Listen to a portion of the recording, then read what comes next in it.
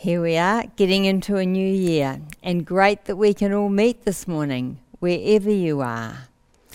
And isn't it good that 2021 is behind us now? No doubt, like us, you are hoping and praying that 2022 is going to be a way better year. But our God is always working for good, whatever is going on, making life meaningful. And because He lives, we can face the days ahead with confidence. Bill and Gloria Gaither, now both in their 70s, were prolific and popular gospel music writers. Bill usually writes the music and Gloria writes most of the lyrics for their songs. Now, one of their really popular songs is called Because He Lives. And as per usual with most songs, there's a story behind the song. Back in the late 1960s, when Gloria was pregnant with their third child, the Gaithers were going through a really hard time. Bill was recovering from a really bad bout of glandular fever, and Gloria was going through a really bad time of torment and anxiety because of some awful false accusations that were being levelled at her. On top of all that, the Gaithers were really worried about the state of the nation. Drug abuse and racial tension were rife across America, and schools were being infiltrated with the idea that God is dead. They thought the future looked so bleak. And then Gloria was agonizing over the thought that this was a terrible time to bring a child into the world. On New Year's Eve, she was sitting in their lounge, feeling just tormented with fear and that mental anguish. And suddenly God turned up. Her torment disappeared, and she was surrounded with this gentle, calming peace that only God can bring. It was like her Heavenly Father had come to her rescue. She said He was like a very caring mother bending over a baby, and being pregnant, she was thinking about babies all the time. Her panic gave way to a calm assurance that she could leave the future in God's hands and everything would be fine. That encounter changed everything for Gloria, and it inspired her to write this song. So just listen to these words for a couple of minutes. God sent His Son, and they called Him Jesus. He came to heal and forgive. He lived and He died just to buy my pardon. And an empty grave, it's there to prove my Savior lives. Because He lives, I can face tomorrow. Because He lives, no fear is gone. Because I know He holds the future, and life is worth the living just because He lives. Aren't those the most beautiful and reassuring words? So here we are. Last year is behind us now, and we're going on into a new year. And as those encouraging words tell us, because He lives, we can face tomorrow. All around us, I see people who are dealing with appalling problems. I know people facing unrelenting pain day after day, or living with the pain and grief that follows the loss of a loved one. People who are just existing with the most terribly poor quality of life, or poverty, family issues, depression, anxiety. The list goes on and on. And even when we're living more normal kind of lives, there are plenty of times when we ask, is life really worth living? But as we've just heard, life is worth the living because He lives. Our Saviour makes a world of difference today, tomorrow, next year, and right through to eternity. I had a bit of a laugh at a cartoon in the Herald before Christmas. It pictured a kiwi, the bird kind of a kiwi, standing in front of Santa Claus, and it was like it was giving a list of what it wanted for Christmas. And Santa was waving a present, and it was labelled normality. And he was saying, I have to think about this. I got you one last year, and you managed to break it. Normality. What's that?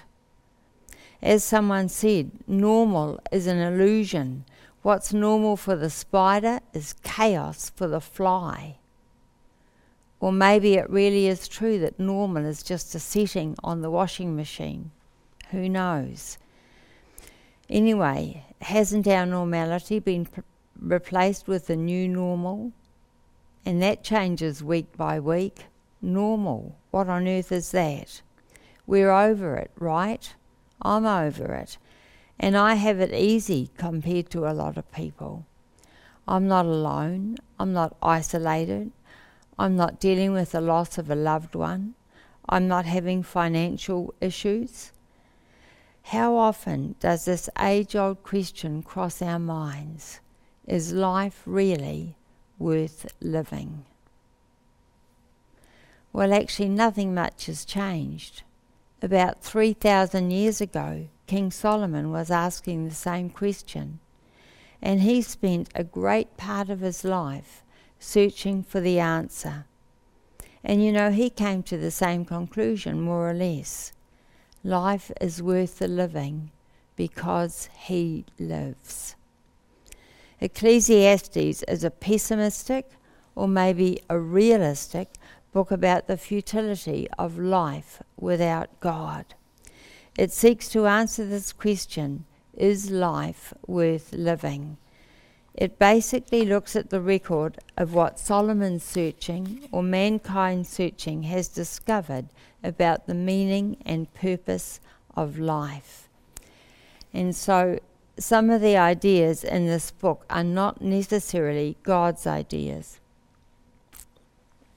Rather, Ecclesiastes is God's record of man's thoughts and arguments, which explains why some of the verses there do seem a bit out of step with the rest of the Bible. And then Solomon encourages us to live godly lives with his conclusion, which is basically that life is worth living if we devote ourselves to God and put Him first and obey His word. Solomon starts in Ecclesiastes 1 and verse 2 with these words, meaningless, meaningless, utterly meaningless. Everything is meaningless. Other versions say vanity of vanities, futility of futilities. The Hebrew word that's translated meaningless, futility, and vanity means all that and more. Add useless, worthless, emptiness, a mere breath, nothingness, foolishness, and you get the drift of Solomon's dismal perspective of life under the sun. Those words under the sun come up 29 times in Ecclesiastes. And when Solomon talks about under the sun, he's talking about life on our planet, under the sun. Solomon's gloomy outlook on life is not the perspective of a hopeless outcast, not the perspective of a beggar forced to live on the street, or someone suffering from a hideously painful or disfiguring disease. None of the above. No way. Solomon was the smartest person who ever lived, the man who had everything. And as a king back in his day, he had almost unlimited power and unbelievable wealth. And all Solomon's wealth and power meant that he could actually do whatever he wanted. So he could follow up and test out mankind's well-worn theories about finding meaning. He tried wisdom, pleasure, work, great projects, power, and riches, among other things. And yes, they all have their place in life, but in the end, they don't fill the hole in our soul. As Solomon brings out in Ecclesiastes, life is insatiable and nothing is really new. Ecclesiastes 1 verse 9 to 10. What has been will be again. What has been done will be done again. There is nothing new under the sun. Is there anything of which one can say, look, this is something new? It was here already, long ago. It was here before our time. Solomon is basically saying that life can be a monotonous drag. Same old, same old. Well, we know about that. But we always kid ourselves by thinking, well, if I had more money, different circumstances, a better job, better wife, better husband, better kids, whatever, then life would be worth living. No. Ecclesiastes 1 verse 8, the eye never has enough of seeing, nor the ear its fill of hearing. In other words, whatever we think would do the trick, it's never enough. Take money, for example, because we'd all like more money. Charles Spurgeon said, if you are not content with what you have, you would not be satisfied if it were doubled. Now, everyone knows the old saying, money can't buy happiness. But do we really believe it? Now, it's clear that being super rich does not make people happy. But does money make life more meaningful? Well, actually, to an extent it does. Research shows that we do need money for a meaningful and a happy life. We need enough to meet our needs. If people struggle to put a roof over their heads, or food on the table, or can't afford to go to the doctor, or get the car or the washing machine fixed, or whatever, then yes, more money certainly does make them happier.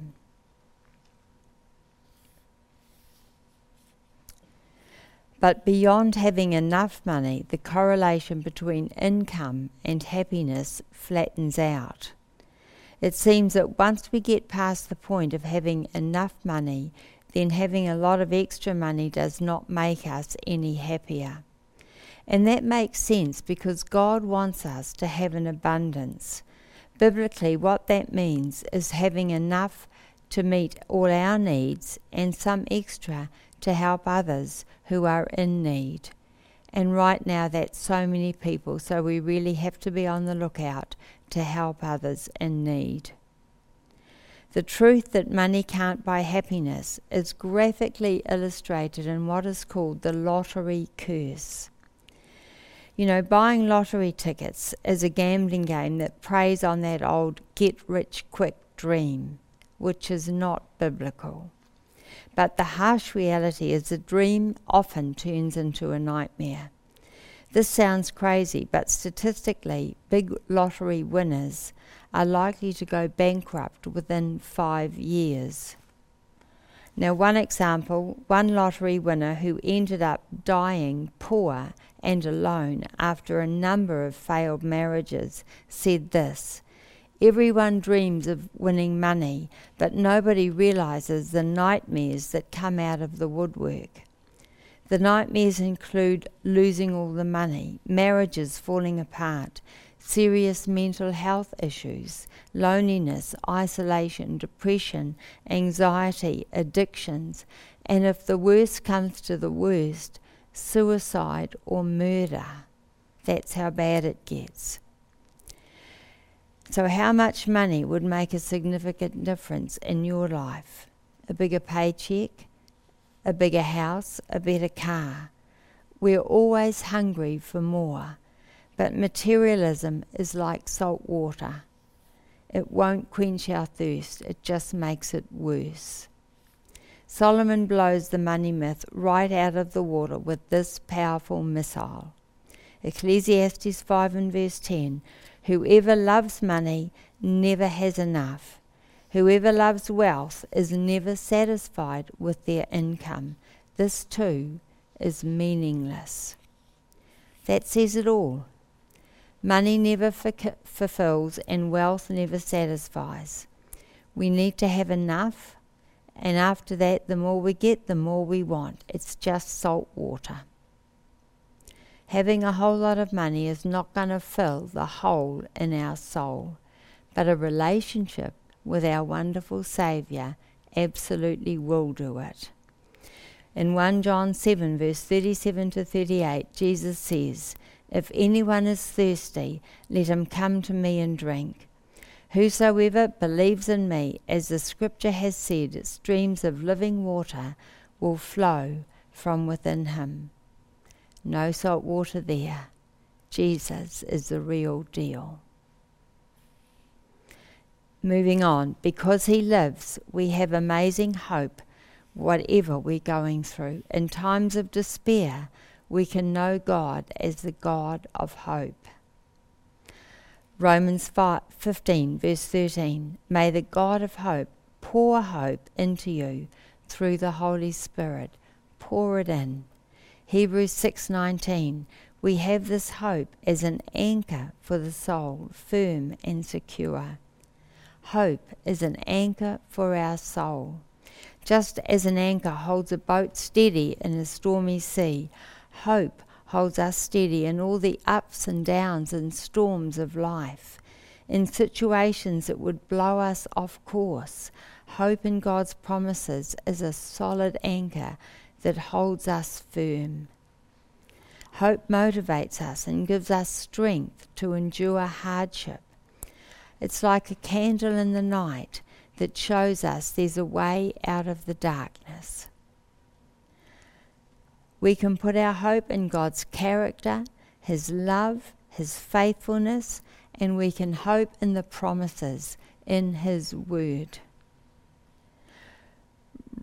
Romans 15 and verse 4 tells us that we find hope as we engage with God's word every day. For everything that was written in the past was written to teach us, so that through the endurance taught in the scriptures and the encouragement they provide, we might have hope. Because he lives, we have hope in life, and we have hope in death. And death is another one of Solomon's themes in Ecclesiastes. As he says, we are all doomed to die. Now there's this old saying, apparently from Benjamin Franklin, way back in the 1700s. He said, in this world, nothing can be said to be certain except death and taxes. Well, we all know that there are plenty of people who get out of paying taxes. But it really is true that no one escapes death. Ecclesiastes 9, verses 2 to 3. All share a common destiny, the righteous and the wicked, the good and the bad, the clean and the unclean. As it is with the good, so it is with the sinful. This is the evil in everything that happens under the sun. The same destiny overtakes all. Apparently Woody Allen once said, I'm not afraid of death, I just don't want to be there when it happens. Well, that's one appointment that we can't wriggle out of, isn't it? We're all going to be there whether we like it or not. But because he lives, for us as Christians, Death is the beginning of a wonderful new existence with God. Death is simply the door that we get through to get into that heavenly realm. Now, how we might die is not worth thinking about, but the most important thing in the world is where will we spend eternity. Ecclesiastes 11 and verse 3. Whether a tree falls to the south or to the north, in the place where it falls, there it will lie. Throughout the Bible, trees speak of humanity. So the fallen tree is the person who has died. Well, we know that a tree doesn't just fall to the north or the south. Trees can fall in any direction, and likewise when a person dies, their body can fall in any direction. In 2 Corinthians chapter 5, Paul talks about our body being our earthly tent. And we all know a tent is a temporary dwelling. A tree, a human body, our earthly tent, these things can fall all over the place. But when it comes to the eternal part of us, there's only two possibilities. Not literally north or south, but they certainly are poles apart. And we're talking heaven and hell. And we have to make sure that we fall in the right direction. Now, if we think about trees falling down, random, rotting, vandalised, or in a storm, whatever, they can fall all over the place. And they can do a lot of damage. But then there are other trees that have a very carefully planned flight path. Now, back in the days when the kauri timber industry was the economic backbone of Auckland and Northland a long time ago, there were bushmen who were so skilled at felling those giant trees they could plan precisely where they would land. The axeman would decide which direction he wanted the tree to fall in, and then he chopped a wedge-shaped cut called a scarf near the bottom of the trunk on that side. The exact shape of that scarf or wedge determined where that tree would land. I've seen an old photo of some bushmen standing around a giant kauri that was just beginning to fall. 4 men were standing really close to that massive tree. If anything went wrong, they would have been history. But they looked so relaxed. You could see that they were totally confident the tree was going to land exactly where they planned. Because he lives, salvation from sin and the free gift of eternal life is available to all of us. So we must be like skilled bushmen and prepare our tree to land in the right place. Our time under the sun is our one and only chance to get that one sorted. In Ecclesiastes 7 and verse 4, Solomon says, "A wise person thinks about death, but a fool thinks only about having a good time." Too many people don't want to think about death, and yes, we get that. But they waste their time under the sun just living as though they have an endless supply of days. Solomon calls this foolishness. Ecclesiastes 3 verse 11, "He has made everything beautiful in its time. He has also set eternity in the human heart." God has given mankind a sense that there's more to life than just this life. We have that. There's that sense of eternity, another life after this one. But we have to get the right facts so that we can accurately interpret what that means. Now, if we put the teaching of Romans 4:24 to 25 and 1 Corinthians 15, verse 1 to 4 together, we don't have time now, you'd have to take my word for it, we get the 4 basic facts of the gospel, which are: Jesus was given by God the Father to be punished by death for our sins. Secondly, Jesus was buried, which means that he really did die. Thirdly, God raised him from the dead on the third day. Fourthly, we receive his righteousness by believing in these facts. In other words, we're saved by faith. Faith in Jesus' death on the cross.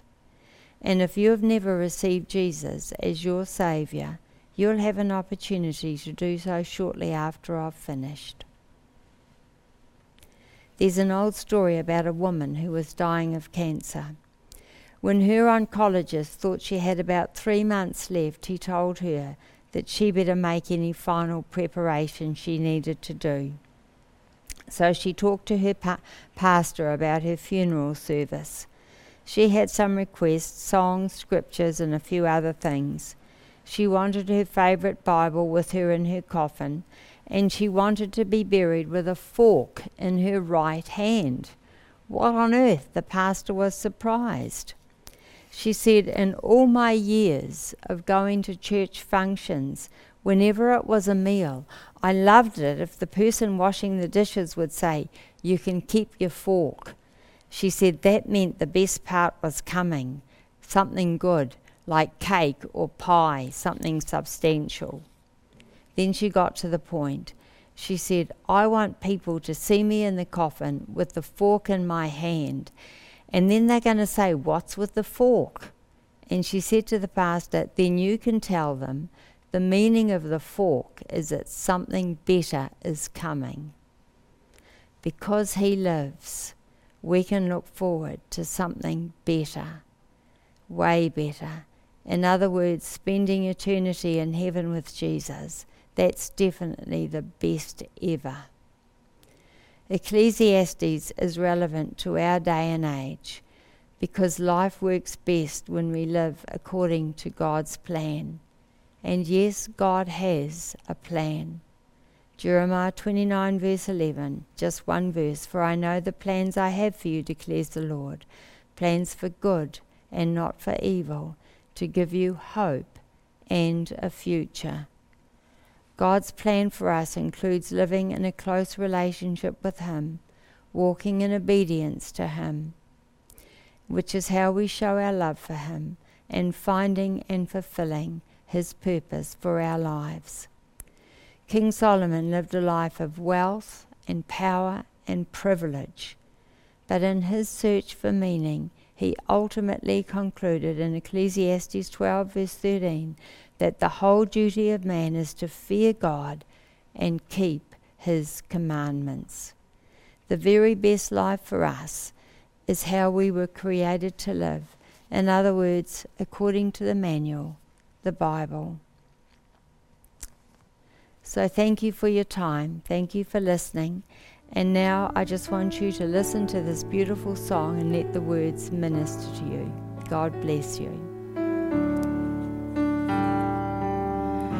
God sent his son, and they called him Jesus.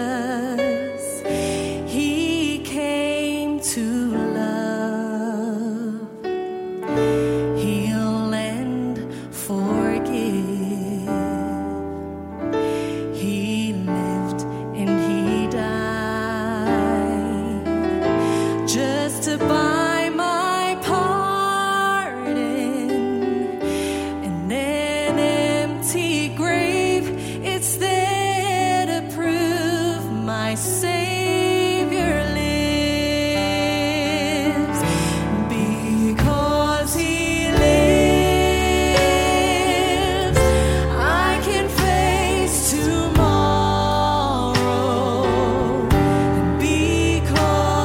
he lives.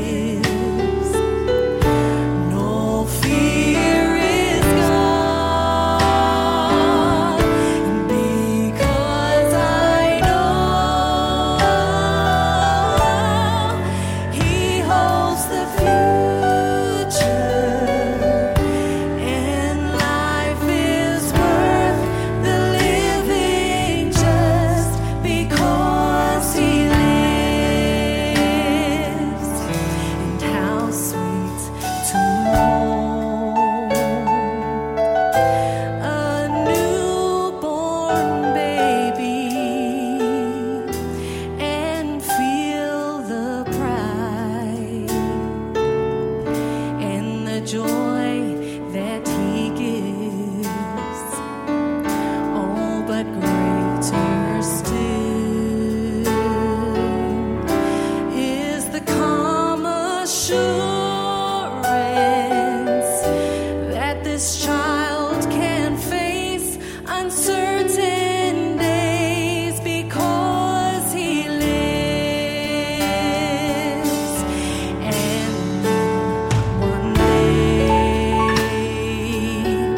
I'm gonna cross that river,